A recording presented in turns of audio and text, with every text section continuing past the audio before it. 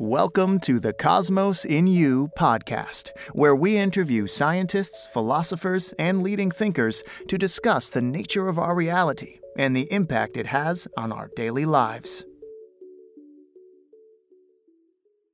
Today we interview Donald Hoffman, who is a cognitive scientist, professor, and author of more than 90 scientific papers and 3 books, including Visual Intelligence: How We Create What We See.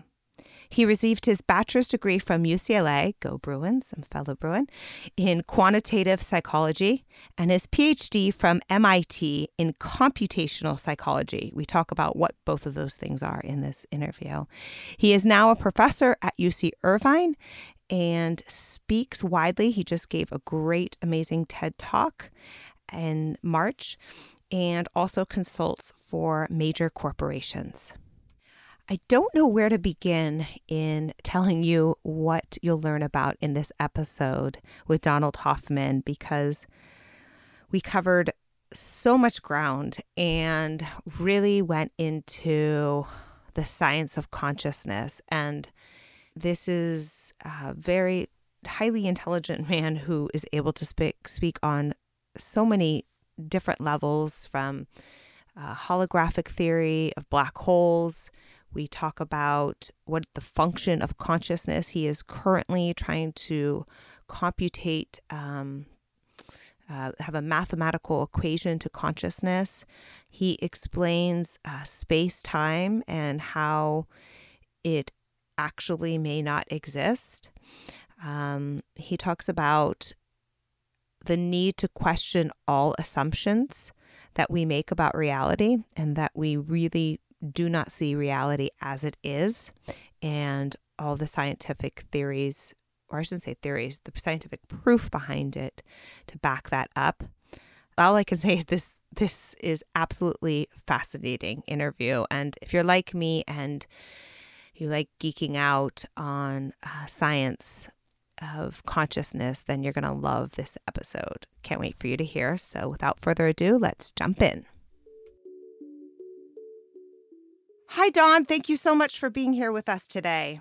My pleasure. Thank you very much, Susanna. Yeah, we're excited to have you. As I talked about earlier, I found you through your amazing TED Talk that was done in March in Vancouver. I also saw you on Closer to Truth on PBS, and have just been really fascinated by your work.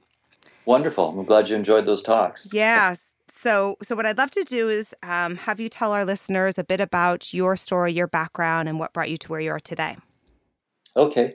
Well, since my youth, I've been very interested in philosophical questions, in particular about the nature of perception and reality. And even as a teenager, I was wondering, based on the science I knew at the time, it seemed like we were just machines, biological machines. And I was very interested in understanding if that was all there was to us or not. So I started studying that, and I ended up going to UCLA and studying quantitative psychology, like mathematics and computer science and psychology, and to try to get more background to understand this question. Are humans just machines, or is there something more to us?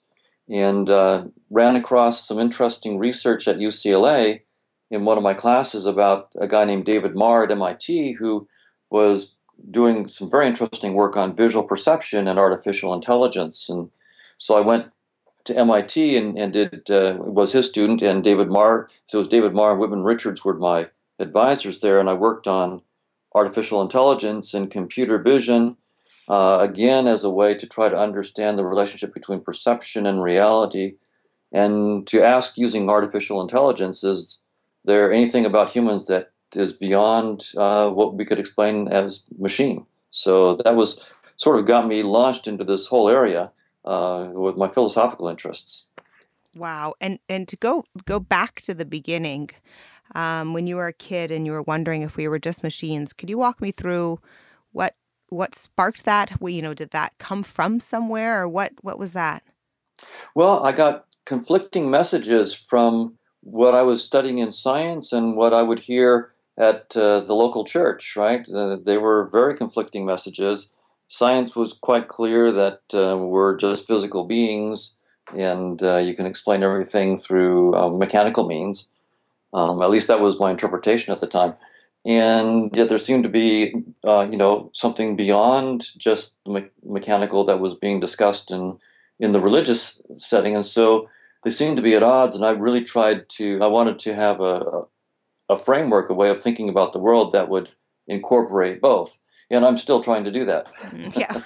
Well, and I think a lot of us are. So thank you for your work on that. And then going to your work at UCLA, did you call it, and I may mess up the name, computational psychology? Was that the name? Well, that was actually the name of my PhD at MIT, was computational psychology. At UCLA, it was called quantitative psychology. And what does that mean? Well, it was a small major in a student body of roughly 30,000 students. There were only a handful of us in that major, and it was like a major in psychology and a minor in computer science and mathematics.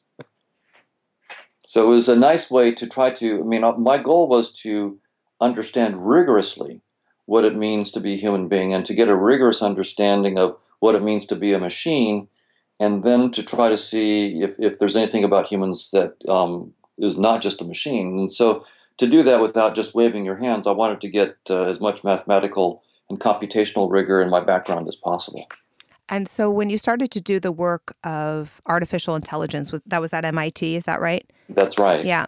When you started to do that work, is it comparing, can we create a robot or whatever the artificial intelligence is, and what would be different about a human being that we couldn't create? Is that? Yeah, that was sort of my hope, was to explore, very, very concretely, to try to build robotic, for example, vision systems. What I was working on. How do you build computers with robot eyes, camera eyes, that can see in 3D, that can see colors, can recognize objects, drive cars, and so forth. And it turns out we can do all that stuff, and it works pretty well. And in fact, there's no reason for the computers and robots to not do better than us. I have every expectation that they will beat us at our own game quite handily. So it's a very interesting question to ask. What is it that is special about us? And it is certainly not our ability to perform these various tasks. But in artificial intelligence, the nice thing that really attracted me to working with David Marr was his attitude about vision. Was up until that point, you could have various theories about how vision worked and write a paper about it and speculate and do experiments on humans. But Marr had this attitude of, if you think you've got a theory about how vision works, build it. Show me a robot vision system that actually builds, that you built, that implements your theory, and then we'll talk. Until then, you don't have anything to say. And I like that attitude of being very, very rigorous with your theories to the point where you actually implemented them so that you really knew what you're talking about. And so from this work, what did you discover was special about a human being versus artificial intelligence? Well, not much. What I discovered is not different is the ability to, for example, see in 3D, to do all sorts of visual manipulations. It just seemed to me that in every practical application, there's no principled reason why computers can't beat us. I've actually programmed computers to do recognition of various visual object classes, where I've programmed them to have a learning algorithm. And eventually the machine beats me. So I programmed the machine, but I programmed it with the learning algorithm. I give it a bunch of training examples, and eventually I'm learning from the machine. It's actually better than me. So it's not that they can't learn. They can learn better than us. It's not that they can't see. They can see better than us. I expect them, to fully trounce us. I mean, they are already the world's best chess player as a computer, and I expect them to trounce us in every realm. So the realm I focused on now is the realm of conscious experiences. We do have conscious experiences, and one thing that I eventually came to realize is that a lot of people in my field think that conscious experiences. I mean, well, I'll put it this way: as far as artificial intelligence has gotten, as far as science has gotten, we've made great advances, but we still don't really understand the relationship between consciousness and the brain. That is a big open mystery. And so that's where I've been focusing.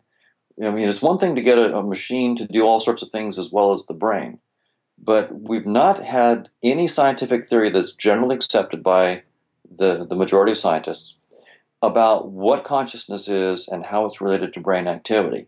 So that's where there's still an open mystery, and where I think where the action is on trying to understand if there's a difference between humans and machines, what that difference might be. So I think the action now is in the area of consciousness, and I'm not talking about advanced consciousness like being self-reflective and having a sense of yourself and so forth. I'm talking about very simple consciousness, like being able to enjoy the smell of a rose or the taste of garlic, or the visual experience of the color of a red rose, something like that. So it's really the low-level perceptual aspects of conscious experience that are even mysterious to us at this point. So as far as science is concerned, the verdict is still out about whether people are machines or not. And the wild card is consciousness. We've not been able to have any scientific theory that says, yes, we can actually now show that consciousness just is a product of the machine, or just is a machine. And in fact, I in looking at this problem, published a paper in the journal Consciousness and Cognition a few years ago, I don't know, maybe 7 years ago, in which I actually proved mathematically that conscious experiences are not the same thing as programs in computers. So that I was able to prove. So whatever consciousness is, it's not identical to computer programs. So I finally made some concrete progress on my dream of understanding the relationship between machines and consciousness. But it's a negative result. It's the result that machine programs are not identical to conscious experiences. But that still leaves open the possibility that machine programs could somehow cause conscious experiences. But I've never seen a theory about how that might be that holds any water. So it's fun. I mean, this is the normal state in a vigorous, healthy science, where you have lots of interesting ideas and lots of open questions, and we don't yet know how it's going to turn out. Wow. And so what are some of the theories that you're working with right now around consciousness?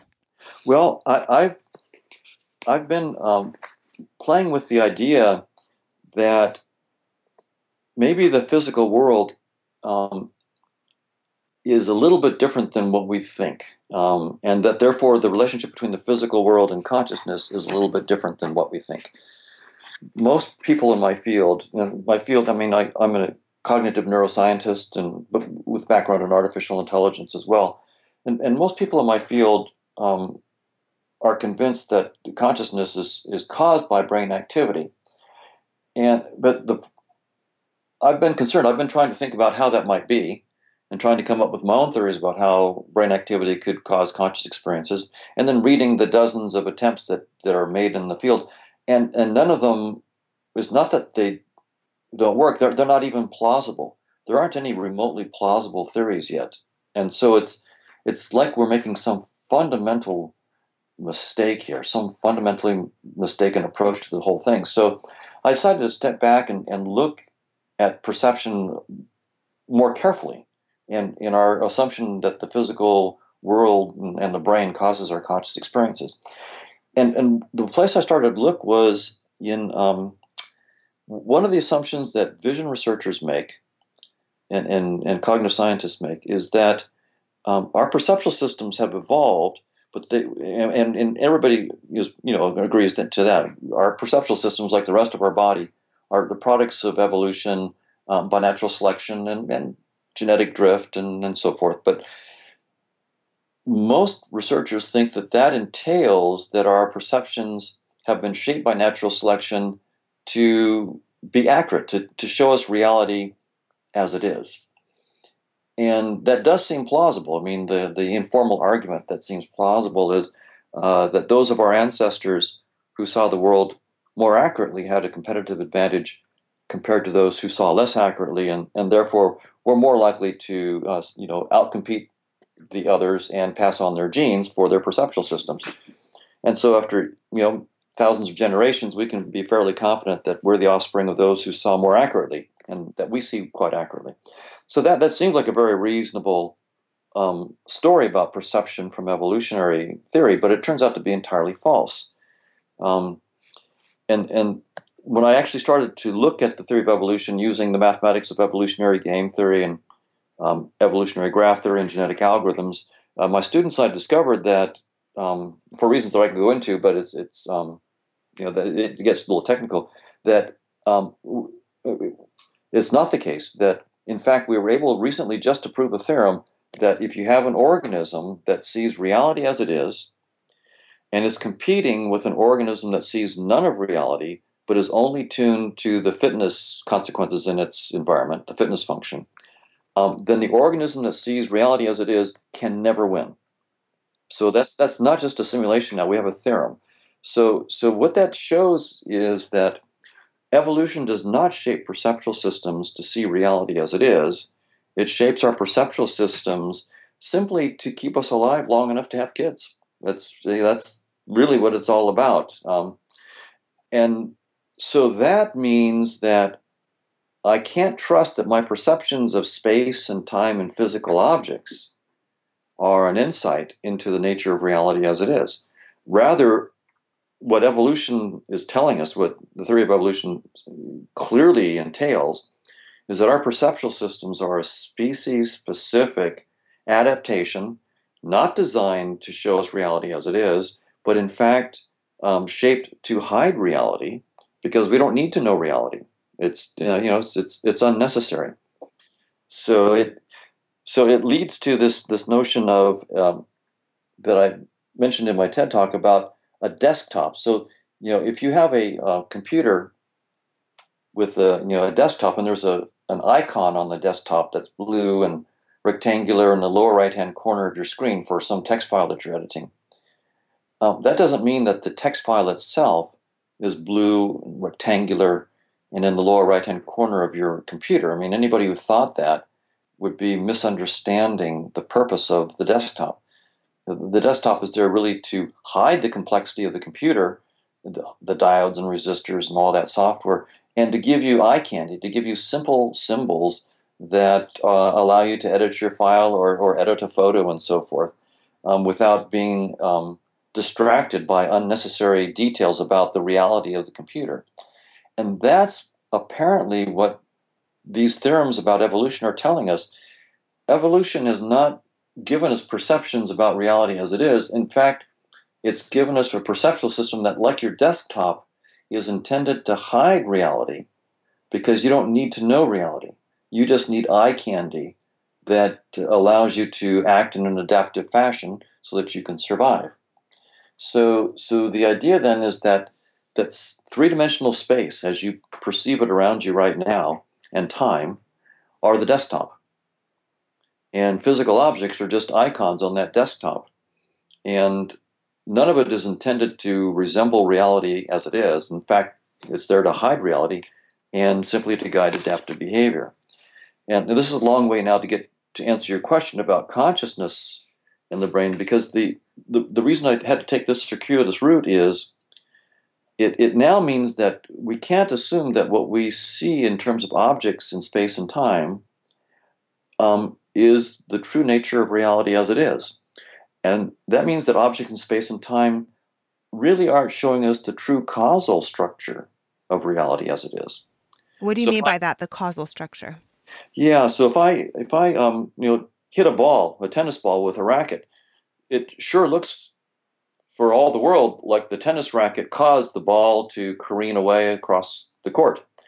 And for casual purposes, that's a harmless fiction. But what these evolutionary simulations clearly shows that is a fiction. It's a useful fiction. It's the same kind of useful fiction as if I drag an icon on my desktop to the trash can icon. Take that blue rectangular icon, drag it to a trash can icon, and the file gets deleted. It's a harmless fiction to say, yeah, the movement of that icon on the desktop caused the file to be deleted. And for the casual user, that's fine. But it's literally false. The pixels of the icon on the desktop caused nothing about the file to be deleted.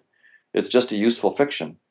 And the same thing is true about causality between three-dimensional objects in space and time as we perceive them.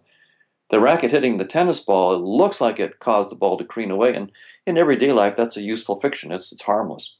But it's not a harmless fiction when we try to understand consciousness and the brain. That's when we have to get more serious. Neurons in the brain are three-dimensional objects that we perceive in space and time. And what this theory of evolution is telling us is that it's a fiction to claim that neural activity has any causal consequences. It's a useful fiction in everyday life. So, for everyday neuroscience, it's a harmless and useful fiction. But when we're trying to understand how consciousness is related to the brain, it's no longer a harmless fiction. It actually, I claim, is the reason we've made no progress in understanding how brain activity and conscious experiences are related. So would that make the assumption that consciousness is potentially outside of space and time? It's outside of space and time in the sense that space and time is a species-specific construct. It's not the nature. Space and time are not the condition in which we live, but modes by which we perceive. Einstein said something to that effect, I believe. So yes, consciousness, human consciousness, is not confined to space and time because space and time themselves are simply modes of perception of our consciousnness. God, it's just, I don't even know where to wrap my head around it. A metaphor, and help me if this sounds correct, a metaphor that one of our other interviewees had said is that if you looked at space and time as a room, past, present, future all exists at once in that room. But because of our senses, we go through the room in a very specific linear way because that's the only way we can understand it, to your point, right? But it doesn't mean that past, present, and future isn't all in that room at the same time. We just don't experience it that way. What's your thought on that? Well, that expression is in fact the standard way that physicists, for example, in special relativity, talk about it. Einstein's space-time loaf, as they call it, has 3 dimensions of space and a dimension of time all in one big loaf. And it from the point of view of his mathematics, or at least the interpretation that's standardly given to the mathematics of Minkowski space, it all exists at once. But there are, even among physicists, some who doubt that that's the right way to describe Einstein's special relativistic or general relativistic space-time. From my point of view, it's even more radical than the space-time loaf notion. It's not that all of space and time exists at once. It's that space and time are useful fictions that a particular species uses to get through the day. So where I differ from the physicists who talk about that space-time loaf, that space and time all exist and we just go through it a little bit at a time, they actually think that it's part of objective reality. And our perceptions are limited and we travel through that reality one time step at a time. I'm saying something radically different. I'm saying that whole space-time loaf itself is just a useful fiction of the human mind. It's not an objective reality at all. And so what is the reality? We don't know. Well, that's an interesting question. I'll make it really hard for myself. I mean, one objection that people have given to me is to say, well, look, Hoffman, if you're saying that our perceptions are not showing us reality as it is, you're making science impossible. We can't use the evidence of our senses to constrain our theories of reality. So you're making it absolutely impossible to do science. And I'm saying something. I am saying something radical, that our senses do not show us reality as it is, but it doesn't stop our science at all. All I've shown is that one particular theory about the nature of objective reality, namely that objective reality in some sense resembles our perceptions, that particular theory of objective reality is false. Fine. So we throw that one theory away. It's one we particularly like, and we seem as human beings to be sort of inclined to believe it naturally. Even as little children, we sort of assume that we see reality as it is. It's sort of a default assumption. Well, it turns out to be false. So we throw that assumption away. But that doesn't stop science. We can now, as scientists, propose any one of an infinite number of theories about the nature of objective reality and how that proposed objective reality relates to our perceptual systems, and then from that theory make predictions about what we should see in various kinds of experiments. So there's the first point, I guess, is that the scientific enterprise is not stopped at all. We can continue to pursue our science and try to understand what objective reality is, even though we now know from our best theory of evolution that it's almost surely the case that none of our perceptions resemble reality as it is. Now, my own particular version of reality that I'm playing with, and again, as a scientist, I must say up front, I don't know what reality is. I mean, that's flat out, I don't know.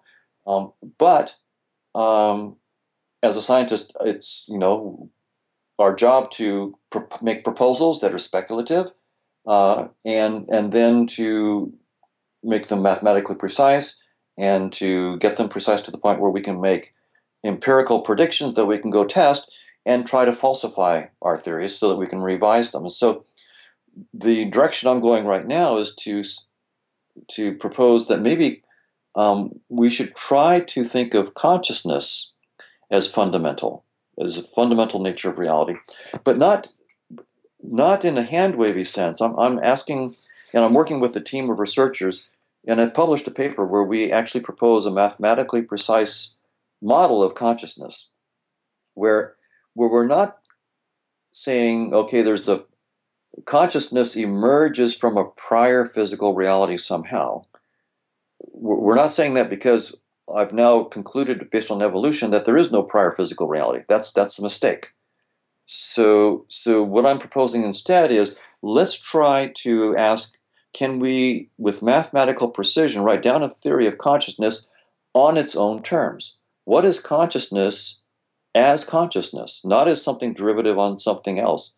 Can we describe consciousness on its own terms? And it turns out to be, I think, fairly simple. So we published a mathematical theory last year in Frontiers of Perception, the journal, and where we have a mathematical model, and we're in the process of refining that model. I think that already in the last year, I've found little changes that I'd like to make to it. So that's normal science, right? You propose a mathematically precise theory so that you can find out precisely why you're wrong, and then precisely what you need to fix it. And so we're now in the healthy process of finding out what's wrong with our first model and fixing it. And our goal is to solve what's called the mind-body problem, but in a direction that's an unusual direction. Most people are trying to understand the mind-body problem, namely, how is your conscious experience related to your brain?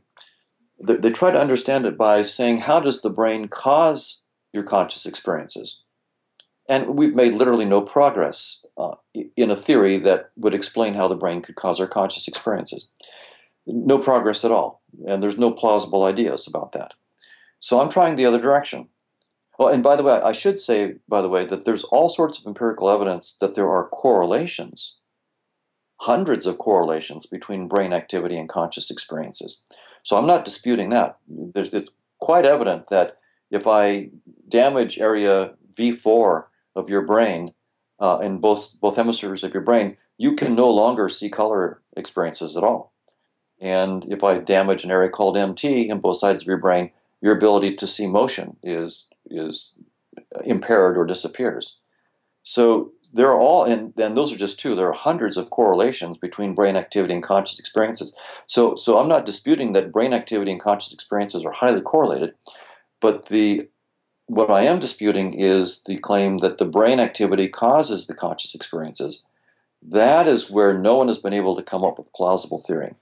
So what we're doing is the opposite. We're saying, let's start with a mathematical theory of consciousness on its own terms, and then to solve the mind-body problem, we have to show that we can take this theory of consciousness and get back all of quantum mechanics and new predictions in quantum mechanics. Maybe, for example, a theory of quantum gravity for the first time. And so that's what my collaborators and I are doing. We're trying to show that if you start with a mathematical model of consciousness, you can get back as a special case under certain so-called boundary conditions, what we call our current physics. So that's the attempt I'm trying to take to understand reality as it is, consciousness, and the machine. If this works, by the way, it would show that we are not just machines, that consciousness is something above and beyond just the machine. So there was a part of me that wants to ask about the mathematical computation of consciousness, but then I hesitate because I have no idea what is there a layman's way of explaining how you begin to approach that? Well, I can explain. I'll explain it at a couple levels without actually doing the math, because I'm sure it wouldn't be very helpful. But there's some intuitions that guide the mathematics, and one intuition is that surely one aspect of conscious seems to be that we have perceptual experiences, like the smell of garlic, or the color red, or feelings of touch and so forth. So you have to have a mathematical aspect to your theory of consciousness that models perceptual experiences, and so we do. Then it seems like, based on your perceptual experiences, you can take certain actions. You might decide to try to act in certain ways. So you seem to have a mathematical aspect to your definition of consciousness, or what I'm calling a conscious agent, that includes a mathematical description of the kinds of actions that you can take. And then you need to have a mathematical formalism that shows, that describes how you decide what actions to take in the context of the perceptions that you've had. And so those are some of the key aspects of the whole thing. And it turns out, for those who actually know a little bit of mathematics, the mathematics that we use is abstract algebra and measure theory, and not much more. Stochastic processes. It's not a lot. You can write down the full definition of what we call a conscious agent can be written down in 2 or 3 lines. It's very, very straightforward. But the nice thing is that from that simple beginning, you, by a combinatorial apparatus, can get a very rich field coming out of it. And I'll give you an analogy. A lot of people have recently seen the movie Enigma, about the life of Alan Turing. And Turing was interested in the notion of computation and building a computer. And he decided he wanted to actually come up with a mathematical model of what it means to be able to compute. And so he actually wrote down, and it turns out to be very, very simple. You can write it down in 3 or 4 lines, a mathematical formalism. And we now, in his honor, we call it a Turing machine, Turing, not Touring, a Turing machine, in honor of Alan Turing. It's a drop-dead simple formalism that requires really only knowledge of set theory, pretty much, to understand it. And yet, that is the foundation of all of modern computer science. The notion of a universal Turing machine comes out of it. The notion of problems that are not computable, such as the halting problem. And so once you have this fundamental and simple formalism, an entire very sophisticated edifice can be built on it. And that's what has happened in computer science. And so that's what we're hoping to do with consciousness. And we're taking a tip from Turing here. Can we come up with a very simple formalism for what we call a conscious agent, and then from that build up an entire edifice, which would be a scientific theory of consciousness in all of its complexity? And right now it looks quite promising. Wow, how exciting to be working on that. Yeah, I can only imagine. As you were speaking and joining with it, you were talking about artificial intelligence. I couldn't help but wonder if one day artificial intelligence will help us to answer this question. right, that they, I don't, in some way would, as you said, would be smarter than us, right? Or not limited by our senses. Or I wonder if, I don't know. I absolutely agree. Now, I mean, the state of play right now, there's a class of machine learning algorithms called deep learning that are our current best efforts at getting computers to learn and to outperform us. Everybody acknowledges that, that this is the best we've got so far, and it's really quite fabulous. But also that there's something we need to do better. There's something about learning that we still haven't quite captured that we'll need to put into the next generation of learning machines. But nevertheless, deep learning in its current formulations can, I think, allow artificial intelligence systems to beat us at our own game and to actually make scientific discoveries. So I would welcome, frankly, even though I think that there's something about consciousness that is not a machine, I would welcome the help of the machines to help me discover what that is and to Right. advance the theory of consciousness. Right. Now to throw a different sort of theory, this, and I don't know how it relates, but of holographic theory, right? That Yes. we are, and I'm going to mess you explain this better than, well, why don't you explain? How does that play into it, of the idea that we are just holograms from somewhere else? Yeah, I mean, it's quite interesting that physicists have discovered. I mean, the concrete discovery was that started with, I believe, black holes. That all of the information contained inside of a black hole is proportional to the surface area of that black hole in Planck units, and that's stunning because if you think about it, the volume inside a region grows up much more quickly than the area around that region, right? So why should the information inside a volume of space be limited by the area surrounding that space? And it turns out people have extended the theorem. It's not just black holes, it's any region of space. And so that's led to this idea that maybe 3D space as we perceive it is, a construction out of a fundamentally two-dimensional reality. Now, my view is even more radical, though. I'm saying that the very notion of any dimensions of space and time are a species-specific adaptation and are not an insight into the nature of reality as it is. So it's even perhaps more radical than the holographic principle that's being studied, but which I find quite interesting. Right. Okay. So that goes back to the same conversation about space and time being in the room, the loaf theory, right? It's similar that you're saying Right. that there aren't even the dimensions, that's a construct of our senses and mind.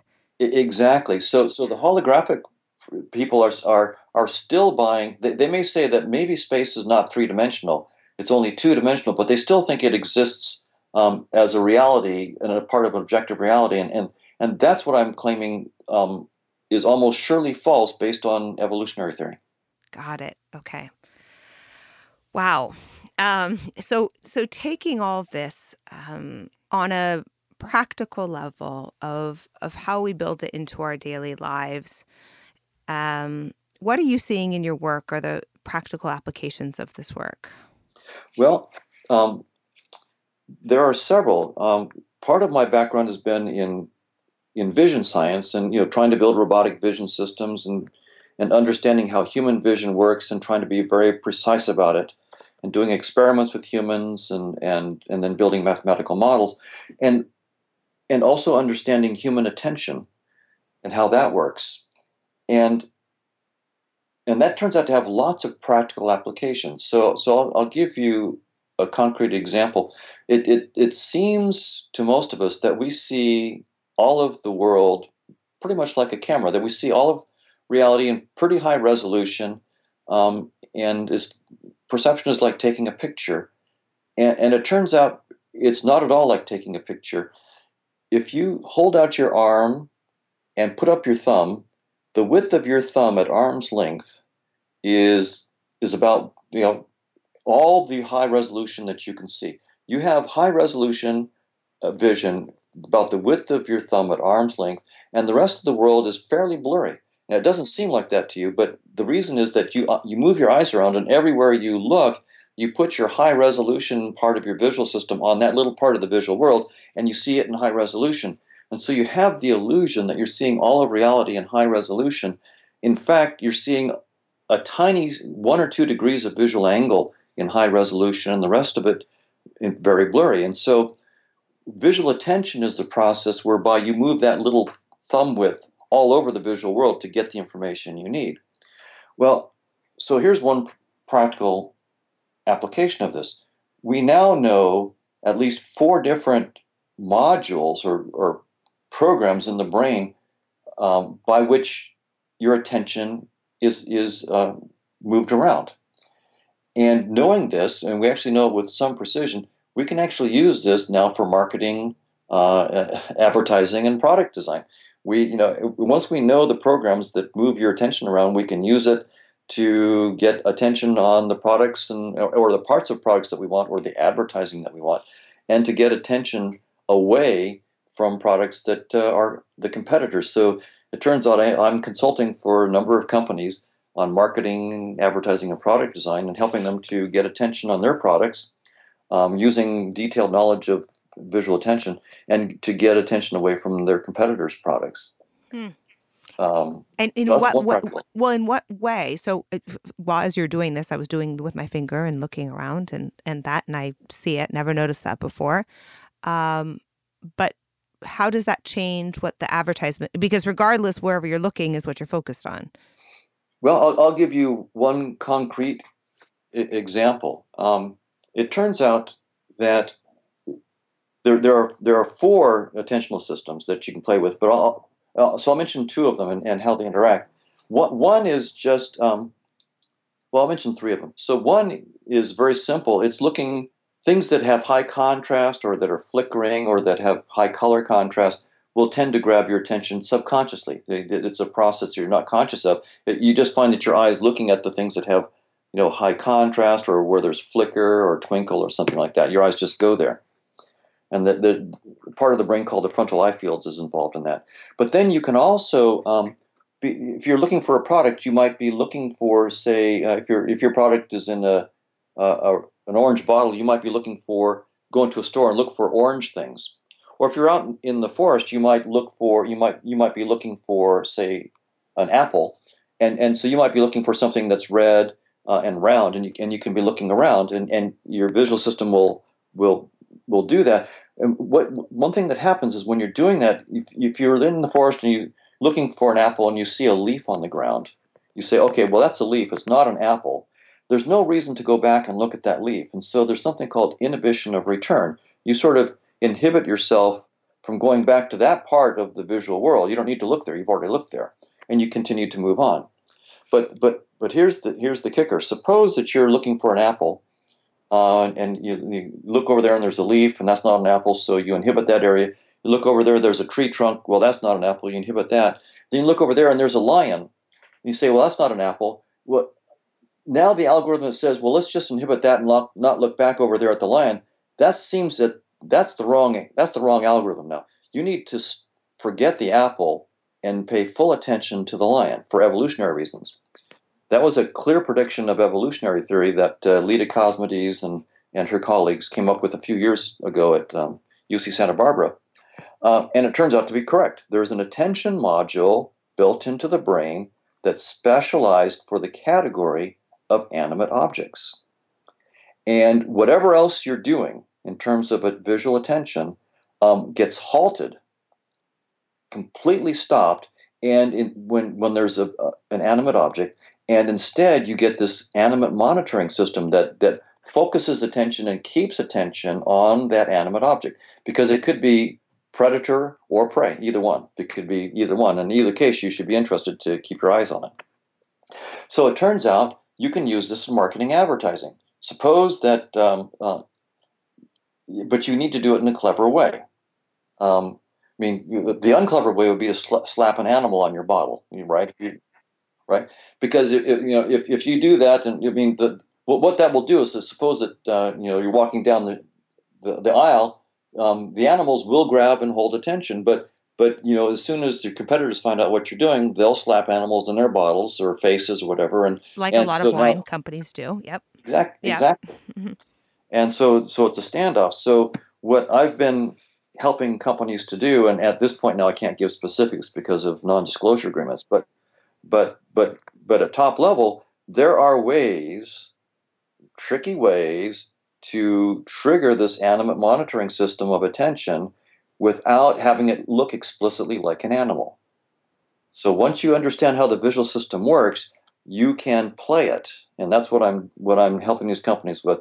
We can put markings on their products and their advertising and displays that no one would recognize as animals, and they grab this monitoring system and grab attention. And so the competition has no idea what's being done and why the product is getting more attention than theirs. Wow, that's fascinating. Yeah, it's really quite fascinating. Once you know, that's the thing. The visual system is not just a camera. It's constructing the shapes, colors, motions, everything that you see is a very sophisticated construction. We know with mathematical precision a lot of how the visual system is doing it. And once we know how it's working, we can play the system. We can play it, and it turns out to be very profitable to companies to just be able to play the system like a musical instrument and play whatever tune you want. With that knowledge. I watched, there's a show called Brain Games on National Geographic with Jason Silva, right? Yeah. And I remember one in particular that I watched that stood out was the idea of how a bee sees a flower versus how we see a flower. Yes. Right? Do you remember? And that I think when they saw the flower, it looked like a bullseye in it. That's right. What's going on there is that the eye of the human being has, in the normal case, 3 different kinds of color receptors, a long, a medium, and a short wavelength cone system. The bee also has color receptors, but it has color receptors that are sensitive in the ultraviolet, where we are not sensitive. And so, but we can sort of get a feeling of what the bee's vision is like by using cameras that do have sensors that are ultraviolet sensitive. And when you actually look through those kinds of cameras, you do see that there's a whole different world of patterns out there when you can see an ultraviolet that we're completely missing as human beings. So it's really quite interesting. It is.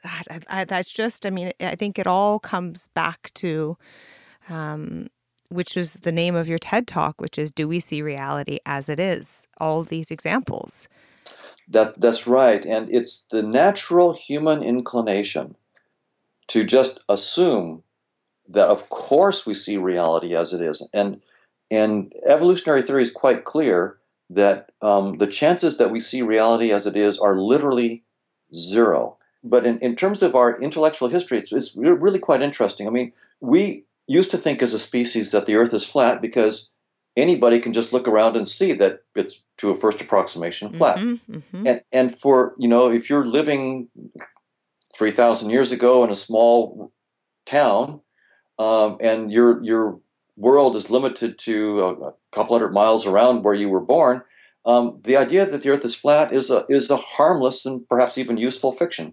There's no reason to challenge that assumption. But if you want to do world trade and actually circumnavigate the Earth, flat Earth now gets in the way. You need to let go of that. So we assumed that the Earth was flat because it looked that way. We assumed that we see reality as it is, and reality looked flat. We were wrong.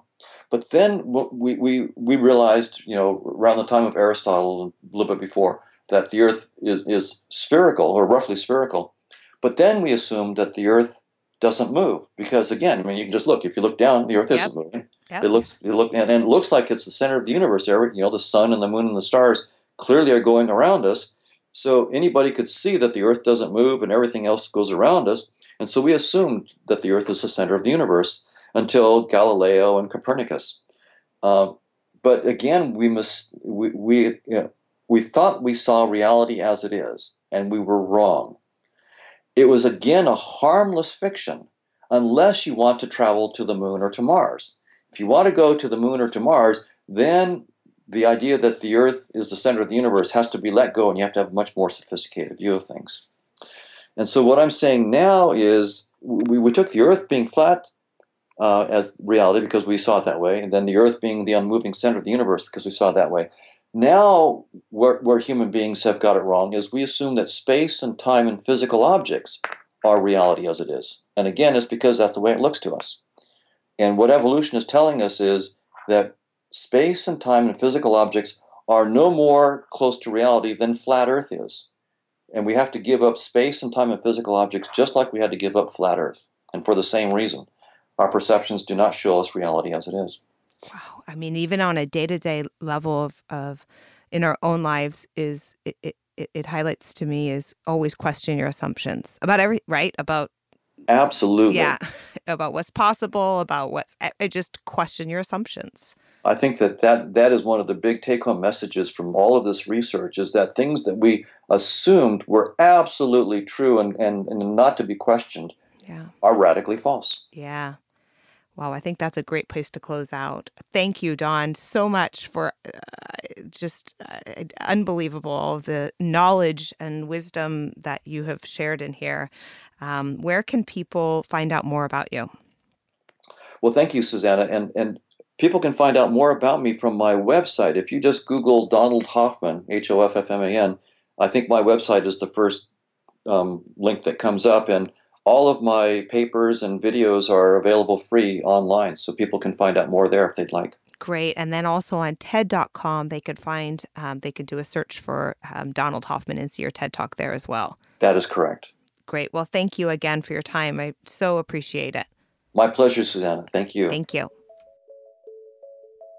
I hope you enjoyed that interview as much as I did, and I would love to continue the conversation with each of you over at our Facebook page, which is facebook.com/CosmosInU, or our Twitter page. The Twitter handle also is CosmosInU, and of course, at our website, CosmosInU.com. Again, thank you so much for listening in. I'm so grateful to each of you to be able to share this shared passion, and look forward to seeing you next time.